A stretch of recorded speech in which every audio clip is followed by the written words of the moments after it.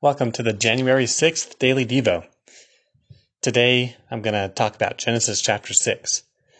And Genesis chapter 6 starts out with, its first 5 verses are kind of confusing.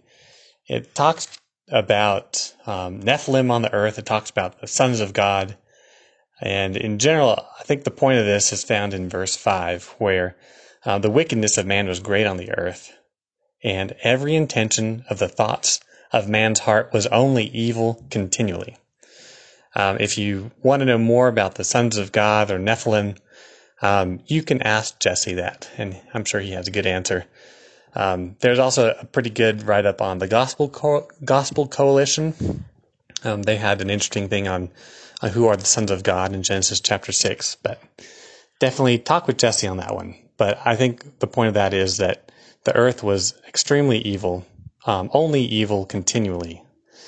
And the earth was just saturated with sin at this point.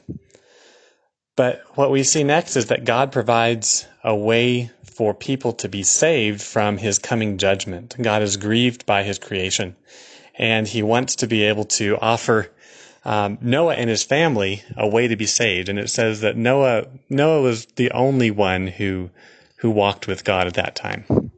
And as we see in the story, Noah is the one who was obedient to God, and his obedience was a requirement to make this way to salvation. In a similar way, we see Jesus being like that. Jesus, through his obedience, provided a way for us to be saved from God's coming judgment. And sometimes that judgment that's coming for us, I'd imagine that, like it was for Noah's generation, sometimes that's hard to grasp, hard to really feel that there's an impending judgment coming. And we get the benefit now of the book of Revelation, and we see the story of the end times. And one thing is clear is that there will be a time of great destruction, and God's judgment will be a very difficult and a scary time for people. But like we found out in John chapter 3 yesterday, that through Jesus we are not under God's wrath anymore. So Jesus allows us to escape the coming wrath in the same way that the ark that Noah built allowed him and his family to escape God's coming wrath.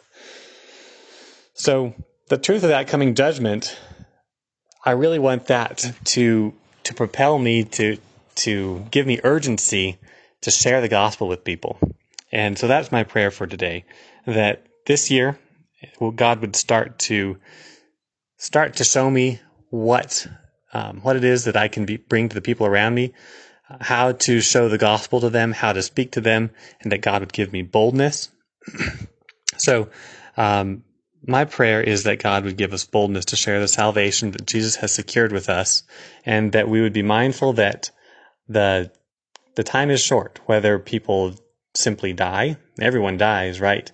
Or if we are in a time where our generation experiences God's judgment of the end times, that we would be faithful and bold to share the message of Jesus with those around us.